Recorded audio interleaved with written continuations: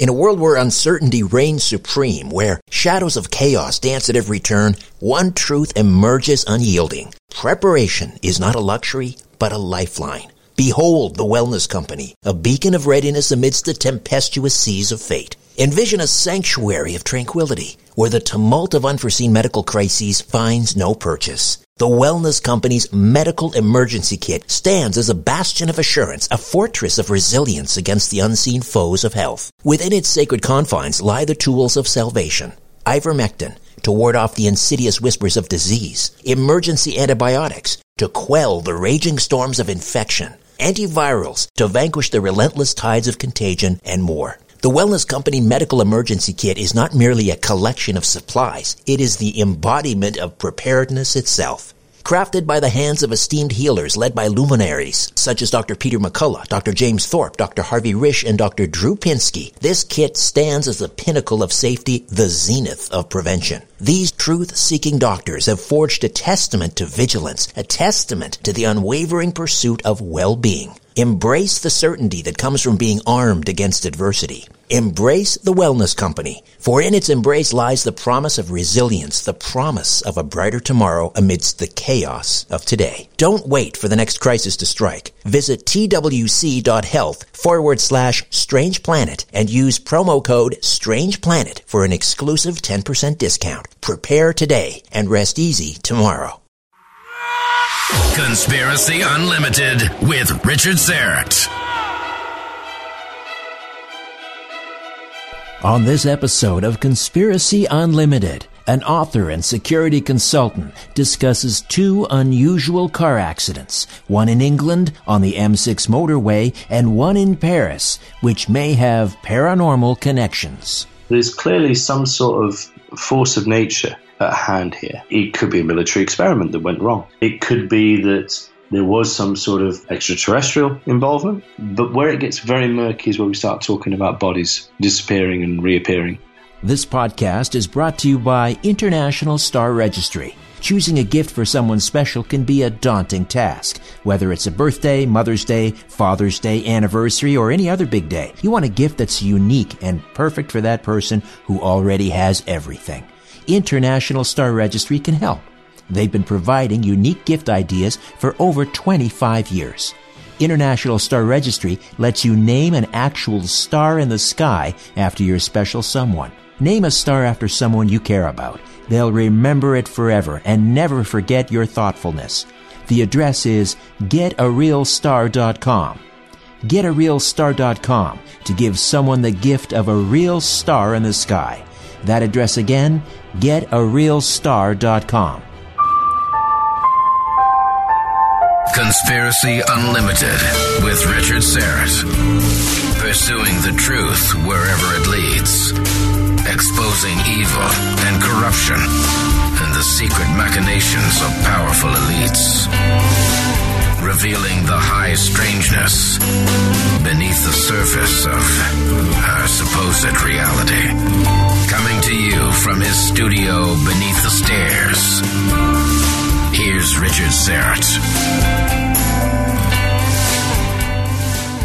Now, I know I've been on about wildlife and animals a lot lately. Recently, I was talking about killing spiders, and I was also asking for your feedback for the best cat breed to rid properties of mice. Oh, incidentally, I have some data here.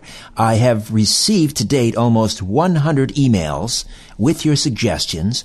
So far, the leader, according to my informal poll, for best mouser is the Maine Coon, receiving 26 votes, followed by the English Shorthair with 17, and the Scottish Fold breed with, 11. Well, now I have another animal problem to report. I think we have raccoons in the attic. 2 nights ago, I woke up at about 4 a.m, and I was convinced there was an intruder in the house. I turned on the lamp by my bed, and I searched the entire house, found nothing, went back to bed, woke up again an hour later. Finally figured out the scratching noise was coming from the attic. Same thing happened last night. Well, at least I know what it is. Now I just have to work up the courage to get up in the attic with a flashlight and check it out for myself. Not looking forward to that. I have heard a great way to drive raccoons out of the attic is to put a radio up there and blast loud music. Or I suppose I could play my podcast. This episode in particular. Maybe it will scare the little masked intruders so much they'll make a hasty retreat. And we are about to delve into an investigation into two unusual car accidents in England and France that seem to have paranormal elements. In 2009, there was a multi-vehicle pileup on the M6 motorway near Birmingham. And according to witnesses, the accident was preceded by a flash of light and occupants in the front three vehicles allegedly vanished. An audio recording, purportedly from a police officer on scene, seems to confirm that nobody was found in the front three vehicles. You'll hear that audio momentarily. Another accident with eerily similar details occurred in Paris in March of 2010 when a bright light preempted a crash involving at least two vehicles. Passengers claimed to see the occupants in those vehicles momentarily disappear, then reappear. And then in a bizarre twist, the bodies were taken to a morgue where video surveillance seemed to catch someone injecting these bodies with some type of device. Colin Hall is the author of Fact or Fiction, The Paris M6 Crashes. Colin Hall, welcome to Conspiracy Unlimited. How are you? I'm good, Richard. How are you? Great, thanks. You and I have talked on a number of occasions about the M6 Paris crashes, but for those who are new to the story, just give us a thumbnail sketch, the who, why, what, where, and when. Well, I came across this a few years ago. I was doing some research on some work I was involved in, and I came across a couple of incidents that were reported by a chap by the name of Mark Collins. One was on the M6 near Birmingham, and one was in Paris. Both had similarities in as much as there was reports or alleged reports of bright lights, occupants either disappearing or indeed changing their appearances. And it sort of piqued my interest because in my line of work as an investigator, as a security advisor, you tend to look at these things and think, well, what's actually the real story behind what we're reading here? And it sort of snowballed from there, really.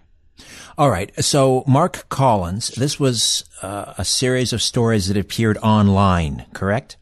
That's correct, yes. And do we know much about Mark Collins, the alleged reporter? Well, he appears to be some sort of freelance reporter based out of Manchester in England. How he came across the events isn't exactly clear, although there was an interview he did for an American website that claimed, or he claimed that he was or got involved in this via his brother, who was actually at the back of the first crash on the M6. How he got involved in the one in Paris, I don't know. But he seems to have had access to certain facts, as he would like to portray them, about these two incidents, both of which were completely out of the ordinary in terms of the context of what happened. All right, so let's talk about what happened. Let's start with the M6 just outside of Birmingham, England. Give us the particulars. When did it happen and what happened? Well, we're going back to 2010 when the incident happened on the M6. According to his reports, there was a bright light witnessed by several people who were in vehicles behind the vehicles at the front. Allegations that the occupants of the vehicles at the front, in fact, disappeared. It then all goes very sketchy because his witnesses and his testaments appear to be from people who don't wish to give their names, but there is conversation that, as I say, occupants disappeared, bright lights were reported. We then cross over to Paris, and we have, again, a very similar situation. We have reports of a bright light, and witnesses this time reporting that the occupants actually changed their appearance. Again, all of this was uncorroborated at the time, but there was sufficient enough detail for this to be picked up by many of the conspiracy websites and indeed by sites like the USA Today and the 14 Times. When you said the occupants of some of the vehicles appeared to change in appearance, do we have any specifics? What was meant by that? There was one witness statement on one of the reports he wrote where an anonymous witness spoke of some people changing in their appearance after the bright light. But specifically, we don't know how they changed? No. Apart from visual appearance, no other details were given. All right. And the timing of this crash, this is several months after M6? That's correct, yes. This happened, I believe, it was the spring of 2011, I think it was. Okay, so the first one is winter 2010, and this one is spring 2011. Yeah. Now, do we have corroborating police reports? Do we know, in fact, that there were car pileups on either end, the M6 and this road in Paris on those specific dates? Well, I've been able to corroborate that there was an accident on the M6 in November of 2010. Now, coincidentally, that is around about the time of the fireworks night over here. So whether the bright light could have been attributed to that or not, I don't know. There was an officer who went by the name of Detective Roger Silverton, I think it was. He appears to come up on a couple of the reports and appears to be somebody who is in and around the cases. Now, whether he was acting on behalf of some sort of government agency, I don't know. But his name does come up on a couple of occasions. Now, there is a police recording. Yes. That you were able to access. Yes. Tell us about that. I'll play it with your permission. Tell me about the recording, how you were able to access it, and what we would hear on that police recording. Well, this recording, I accessed. This was posted online by somebody who was disclosing all sorts of evidence a few years ago. I had a listen to this recording. Now, I have to say, not being a traffic police officer, I don't know the exact terminology, but the recording, as we'll hear later on, talks about the fact that there were no occupants in the front vehicles. So let's have a listen to this alleged police audio from the M6 crash. Attending an RTA on the M6 southbound approaching junction 11. Multiple vehicles involved and injuries. Request immediate support. Over. Can you repeat, please? We're getting a lot of background noise. Over. Stationary vehicles everywhere. The southbound carriageway is now blocked. Over. Can you repeat your location? Over. M6 southbound junction 11. Over. All units, we have a major incident alert on the M6 southbound junction 11. Officer at the scene requesting support. Over. At the front of the crash scene, tarmac is burning. Over. Support is on the way. Over. The front three vehicles are all on fire. No evidence of any occupants. Over. Can you repeat? Over. The vehicles are empty, no occupants, and the front of each vehicle appears to be on fire. Over. By request you set up a temporary cordon until support arrives. Keep everyone back from those vehicles. Over. Now, that does go some ways to corroborate what the reports that Mark Collins was putting out suggested happened. One thing that interested me or intrigued me was the use of the phrasing RTA, because I was contacted by somebody who worked with the emergency services, and he felt that RTA was a phrase that wasn't actually in use, and he doubted the authenticity of this recording. I've done some more investigations. It's very difficult to lock down exactly what terminology is used as and when, and it's 50-50. RTA could be the correct terminology. It may not be. But the evidence itself goes some ways to corroborate what Mark Collins was reporting all these years before. What's the context of the term or the acronym RTA? Road traffic accident. All right. So it may have been in vogue at one point and then wasn't. I mean, who knows? Sometimes people use vernacular that's antiquated.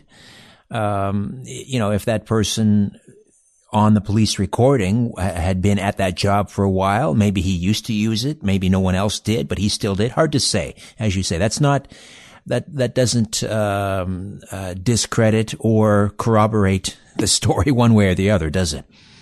No, it certainly doesn't. I mean, I've always said, and I've said this and maintained this all along, motive is a big driver in anything like this. And to put out that type of recording and to put it out for whatever reason, there has to be a motive.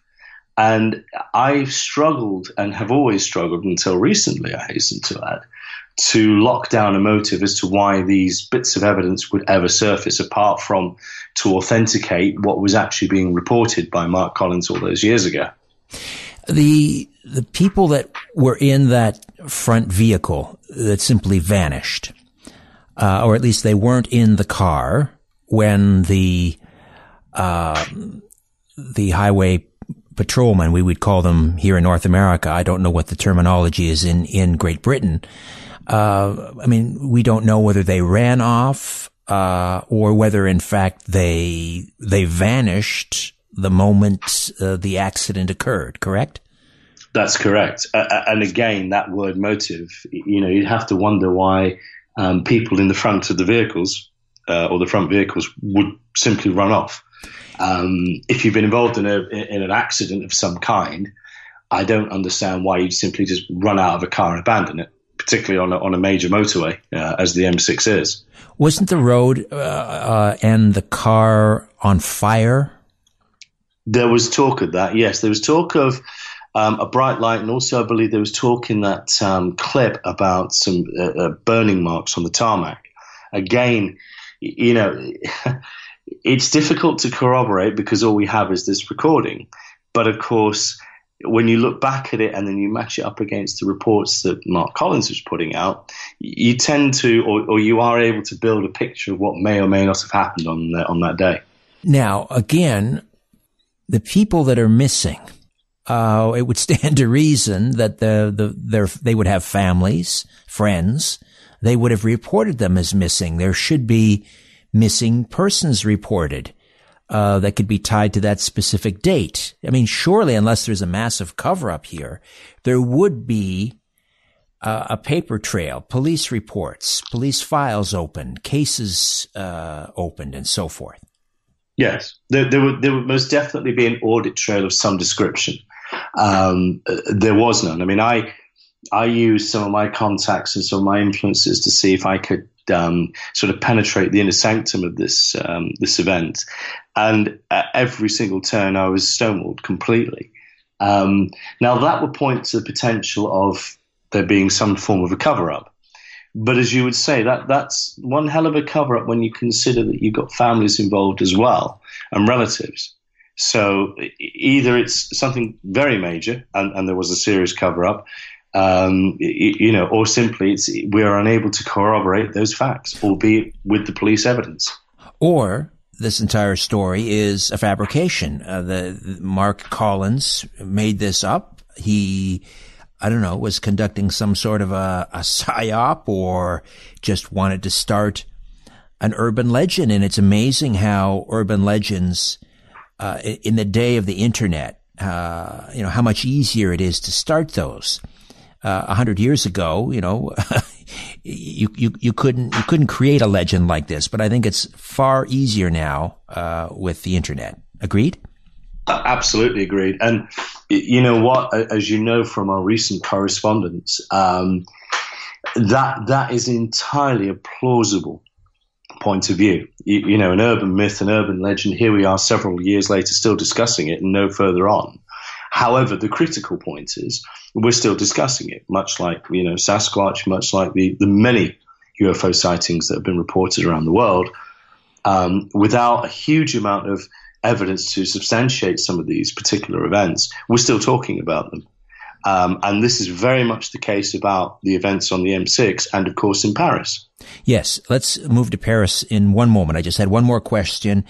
Well, it would be appropriate for either of the incidents, either the M6 or the Paris crash. But The online, forums and so forth. Is there chatter about these incidents? For example, has anyone come forward online, either in an anonymous way or full disclosure, saying that they witnessed this, that they were involved in the car pileup? Has anything like that? Has anyone like that come forward? No, not at all. The chatter that I've seen on the forums has been, it's been very interesting, to be fair. And it ranges from, this could be an episode of Fringe, all the way over to, this is a massive cover-up, something has happened, and everything in between. So no one out there, as far as I can see, has come forward with a definitive answer suggesting that they were either there, or they knew somebody who was there, or they knew of a cover-up of some description. So what we have are the stories being propagated online by this mysterious Mark Collins fellow, and we have this police tape, if it is in fact an authentic police tape. That's pretty much all we have at this point, correct? We do, yes. I mean, I don't know if you saw a clip I was introduced to last year. There was a clip of a suspect interview, allegedly in a Paris cell. Ah, yes. Now, again, it's so hard to try and corroborate and piece together this whole thing. But I would also refer back to motive. Why on earth would you go out and create that clip? Without any particular end game. And that's always puzzled me, is that there's never been a defined end game to what we're seeing and what we're reading. All right, so let's move on to the Paris crash. This again is in the spring of 2011. Similar circumstances, flash of light, car pile up. Now, in this case, what did witnesses claim they saw? Were there dead bodies in this case, correct? Basically, the one witness statement that Collins, managed to get apparently was that people changed. People did change their appearance, and there were dead bodies because there was an issue. I don't know how long afterwards, but there was an issue of body tampering in one of the mortuaries. This was over at the Petit-Salpêtrière hospital. Now, I've been to that hospital, and I know the location of where the crash happened, and it's not the nearest hospital, which again is quite strange because there are 2 or 3 hospitals that could have adequately taken those bodies, and they were ignored in lieu of this particular hospital. How many bodies were there, allegedly? 4. 4 dead bodies. Do we know how many vehicles were involved in this mishap? 2. Just 2. Okay. Just the 2 vehicles.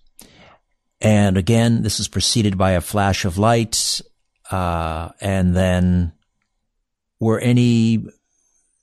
there was, I believe from a previous conversation, there were reports that some of the occupants disappeared and then reappeared.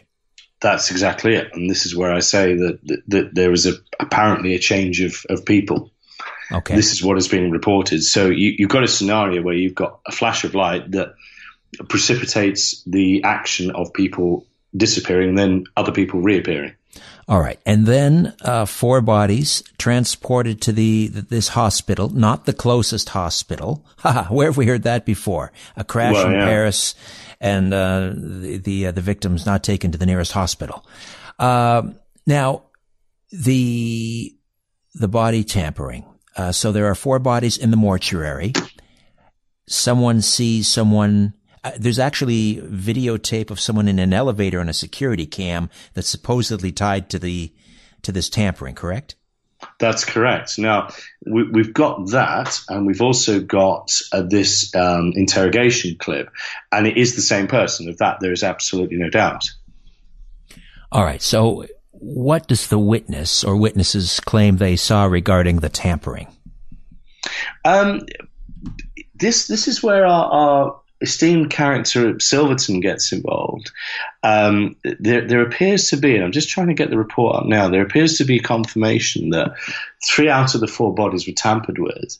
And there's a strange play in words talking about the fact that the bodies the one body wasn't tampered with, they had a dispute over what I believe would be the blood samples, I guess, because they were talking about the purity of that person, i.e. the blood test, whatever it was that came back. It's not 100% clear, but it sounds like whoever broke into the morgue managed to tamper with 3 out of 4. And the fourth one threw up a whole set of anomalies, not least the fact that they couldn't quite work out how and where exactly this person had come from. But what actually did they see in terms of tampering? Was there some sort of a device? I'm trying to recall our previous conversations, as if someone was trying to withdraw some sort of bodily fluid from one of the corpses. That's correct. There was. There's, and in fact, on that video of the interview, the device is shown again. There's been 2 distinct releases of the image of the device. Rather interestingly, someone thought it looked like a pregnancy testing kit. It could have been some form of a syringe. I've never seen anything like it, but there was definitely a device that can be tied back to the mortuary and tied back to the suspect. Well, I'm not sure what that's all about. This business of tampering with bodies in a mortuary. Oh, my gosh. So let's talk about the living for a moment and how we can live longer and healthier lives. Let's talk life extension. Your body deserves the best, but how do you choose the very best nutritional supplements or even know what's in them? Life extension has been helping people stay healthy for over 35 years. Just like with the foods you eat, the quality, purity, potency of the ingredients in your nutritional supplements really do matter. Life extension supplements set the gold standard for supporting weight loss, heart, brain, bone, joint, eyes, skin, sexual health, and so much more. Their formulas are based on the latest scientific research and clinically validated dosages. That's one reason why 98% of their customers recommend Life Extension to their friends and family. Every Life Extension product is backed by a total satisfaction guarantee. The bottom line? Life Extension is the brand you can trust with your health. Check out Life Extension products with special savings. Visit smartclickidea.com. That's smartclickidea.com. smartclickidea.com. Richard has tiny talking insects living in his sock drawer. We are bugs, and we are living in Richard's sock drawer. Conspiracy Unlimited with Richard Serrett. Colin Hall is with me, the author of Fact or Fiction, The Paris and M6 Crashes. What, if anything, else have you learned since we last talked? I know you shared with me someone sent you the foreword of a book they're working on.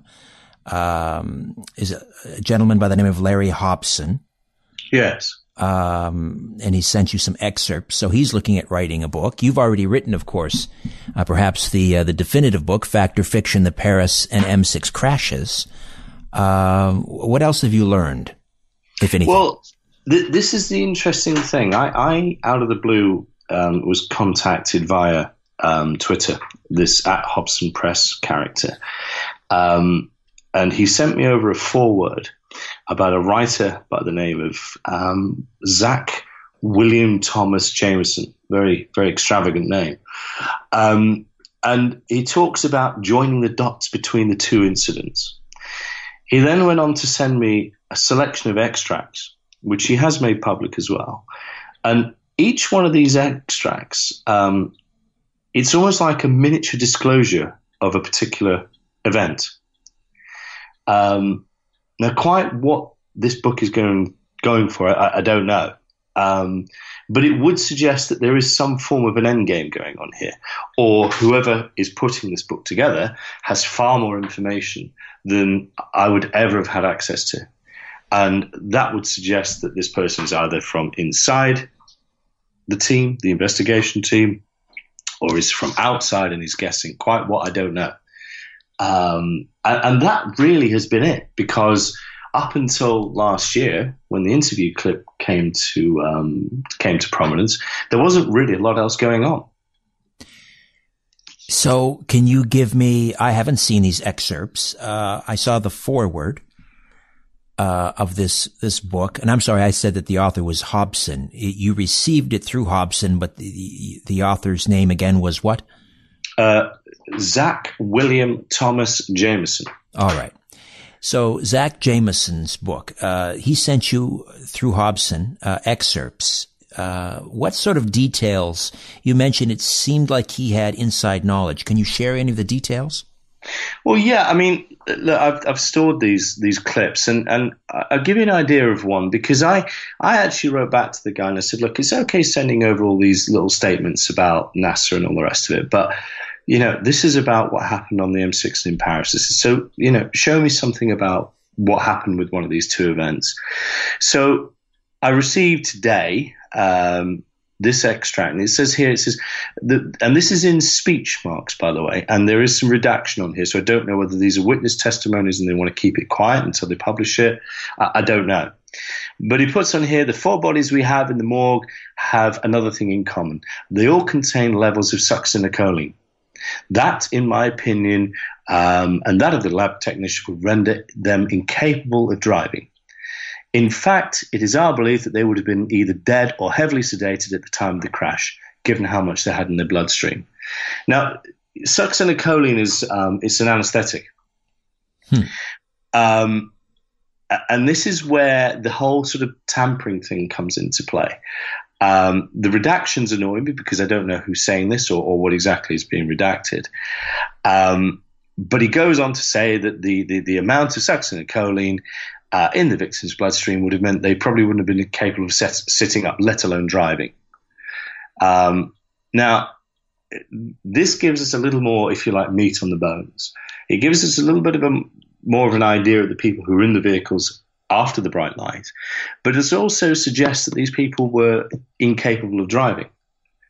Now, I am of the belief, and I'd love any medical person to come on and confirm this, to inject somebody post-mortem is virtually irrelevant. It won't have any effect on the body. That was my question, whether the tampering was to put that anesthetic into the system. But you're saying post-mortem it wouldn't make it. Yes, because how would it circulate in the blood? Exactly. That's exactly the point, is that post-mortem there's no bodily function to actually carry anything around. All you'd have is, I guess, without sounding horrific, is a gloop of anesthetic in a globule under the skin. Right. And it wouldn't go anywhere. So, this was interesting, and this was the first thing he's actually sent across that is actually relevant to what I was looking into. Sounds like it comes, Colin, it sounds like it comes from the autopsy report. Well, that is exactly what I thought, to be fair. That's exactly what I thought, because the only way you would actually know about this is exactly from that, so some form of autopsy report. So, yeah, that was interesting. How true it is or not, I don't know. Whether we're dealing with somebody who is taking advantage of the situation or not, we don't know. Whether this is, in fact, the end game or not, we won't know. We won't know until this thing actually comes out. But he was very forward. He clearly tracked my book and clearly wanted to get in contact. And needless to say, over the last couple of weeks, reading this stuff has sort of made me think again. It's like, what on earth is this? What else is included in these excerpts you've received from the Zachary Jameson? Anything else of interest? Yeah, there was actually. There was a lot of talk about false flags and a lot of talk about government cover-ups and how in there was it protecting the flow of sensitive information to the public domain is a major strategy. So possible sightings that are deemed not in the public's interest tend to, shall we say, get sidestepped into non-threatening environments via official channels such as ours. Who they are, I don't know. And then he goes on to say that the way we can handle information, cleanse it and repackage it in a way that is better suited to maintain to the mainstream media and public consumption.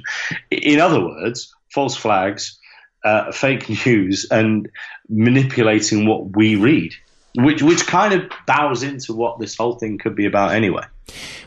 Well, that's the obvious question. What is this whole thing about anyway? And it almost sounds like these inner machinations of these people, whoever they are, talking about how to cover this up or how to release this information. It sounds eerily familiar to the UFO disclosure account of how the lid is being kept on the ET UFO reality. So is there a connection?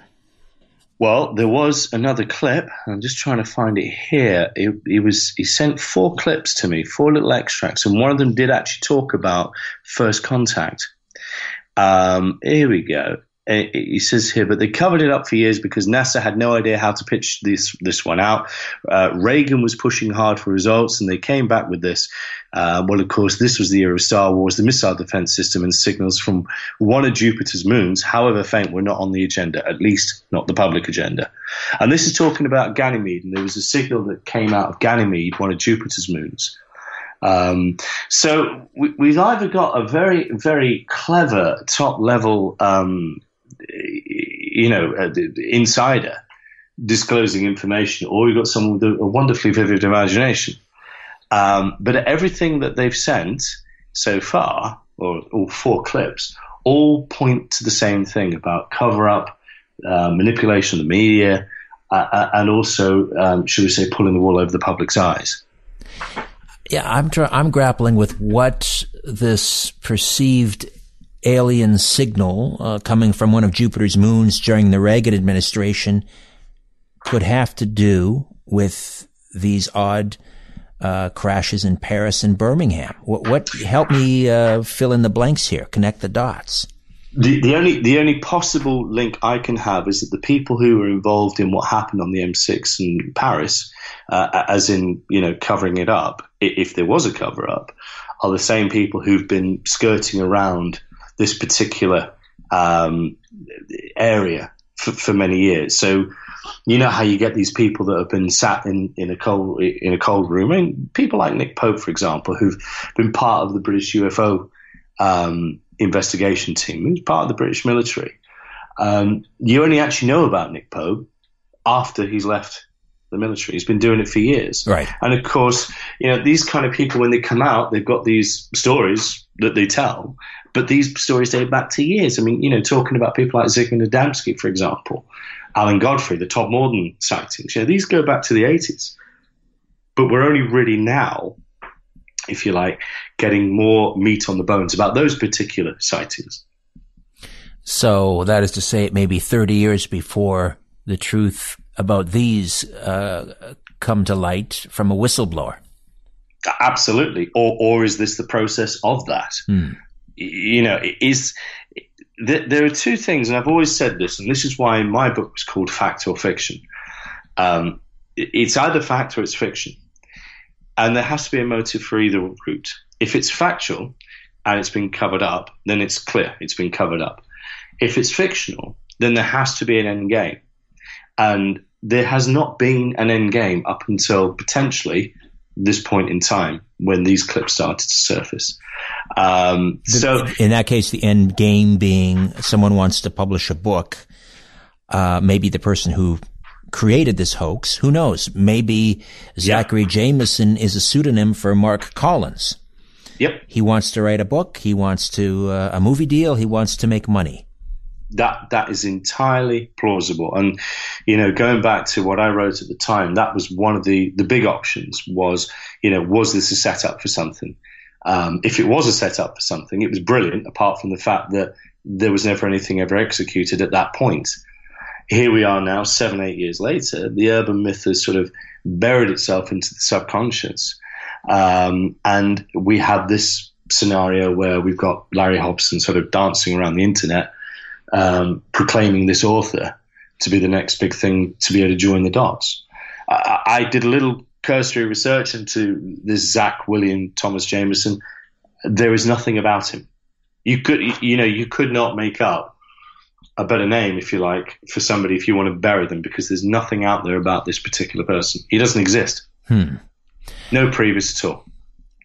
I'm not sure how it works in Europe or in England, but do you have a Freedom of Information Act, what we call a FOIA? Yes, we do. Albeit, unlike America, it's probably very, very restricted. Declarations under the Freedom of Information Act are often redacted. They're very cagey affairs. You tend to find that information is disclosed 30, 40 years later when, to be fair, nobody really cares. Right. People have passed caring, they've moved on. Well, even if you got a heavily redacted document back from the Birmingham police, the Paris police, a hospital, a medical examiner, at least there's an acknowledgement, even if it's redacted, that there was something. Yeah. The problem is trying to get that acknowledgement and trying to get that document. Because whilst there was, without any shadow of a doubt, an incident on the M6 at that particular time, there is no report on it to suggest it was in any way, shape or form serious. There were certainly no fatalities. And it's almost as if that crash was just closed off and done and dusted. So there's very little you can garner from any particular statement alluding to that crash. Paris is just a closed door. I have a theory about Paris, and I've always said this, is the sensitivity of the proximity of this incident to the Eiffel Tower. Oh, continue. Well, the Eiffel Tower is one of the most popular tourist resorts in France, and it doesn't bode well for French tourism to know that there was some sort of an incident of a paranormal nature, but let's put that out there, near to one of its most famous monuments. Now, it could go about one or two ways. You could bring tourists in, or you could drive them away. Maybe the decision was taken that it would drive people away, and therefore it was closed down and no information was ever released. Which is why this is quite interesting, because now we have, for the first time, an acknowledgement that, a chemical, succinylcholine, was in the bodies at the time.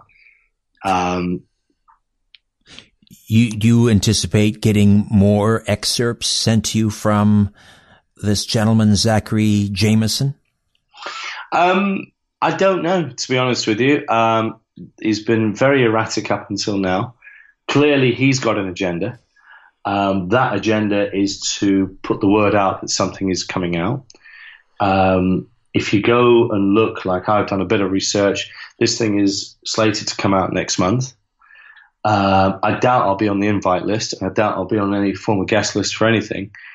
So I would imagine it'll be a fairly low-key affair. If it does join the dots, I'll be fascinated. I'll be fascinated to see which route it goes down. Urban myth, or was it some sort of creation of fiction that spilled over into urban myth, got a little bit out of control, and then they pulled it back a bit? Let's imagine for a moment that this all happened. And let me ask you to speculate a little bit. Let's run through this possible scenarios that would involve a crash, a flash of light, bodies disappearing, reappearing, bodies being tampered with in a morgue. What could it be? Well, I think if you're going to speculate, that there's clearly some sort of force of nature at hand here. It could be a military experiment that went wrong, for example.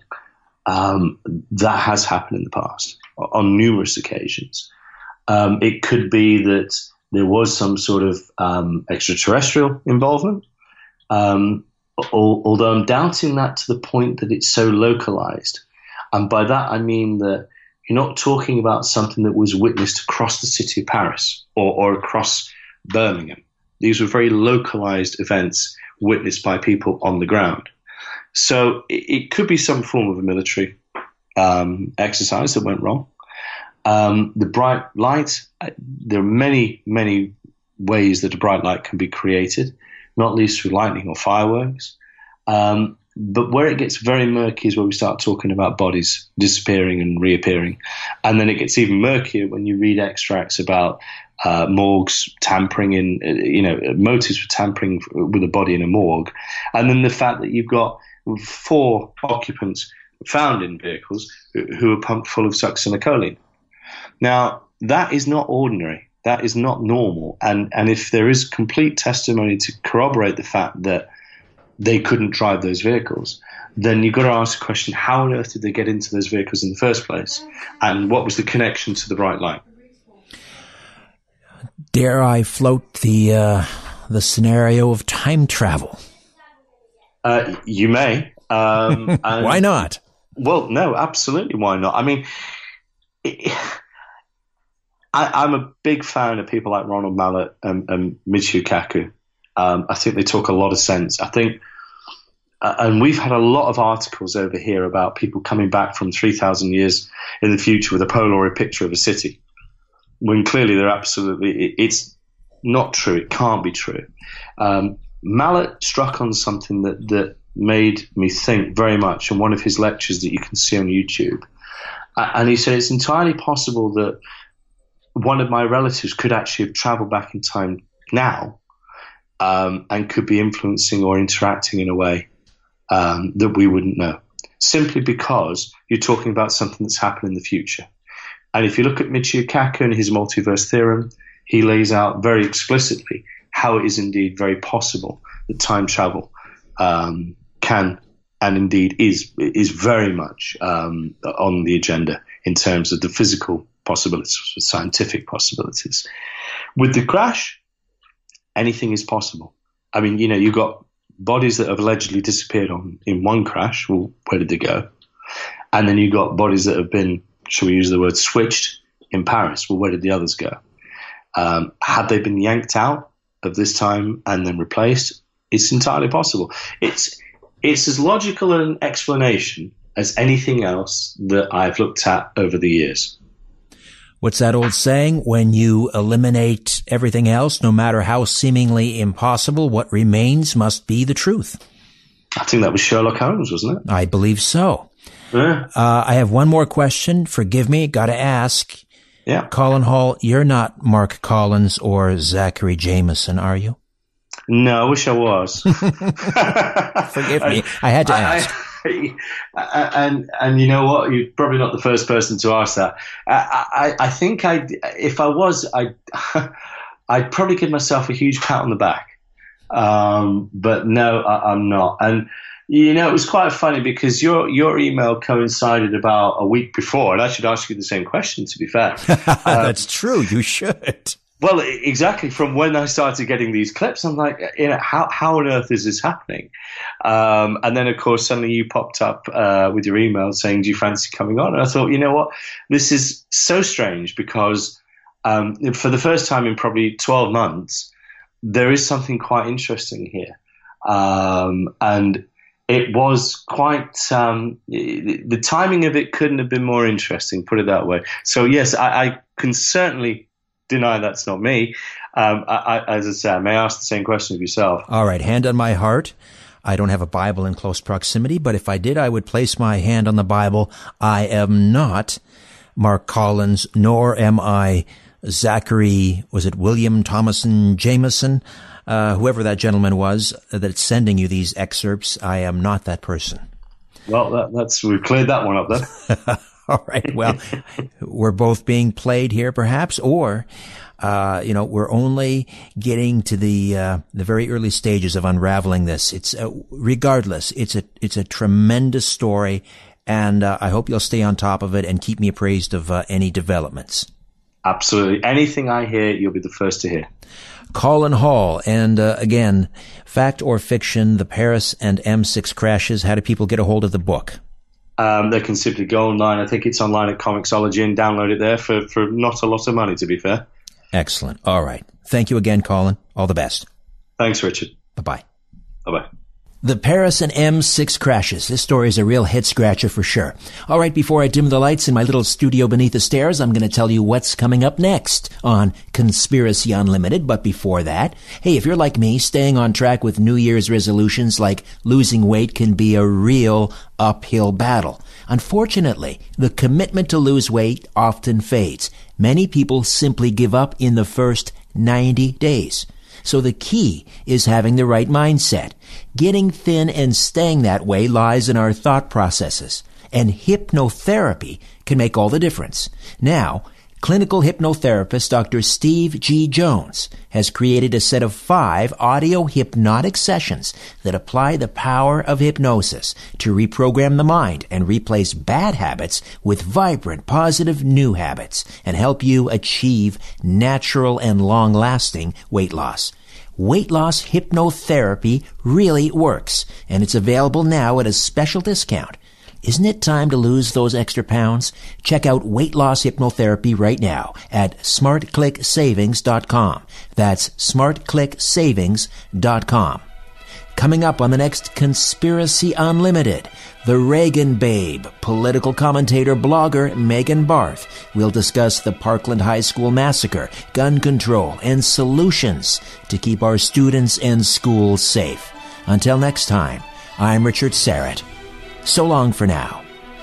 A new Conspiracy Unlimited with Richard Serrett drops every Monday, Wednesday, and Friday at conspiracyunlimitedpodcast.com. Blow your mind. That is all for now. Oh, and remember to share and give a 5-star review because we have huge egos and need love. We're like cats. We need constant petting.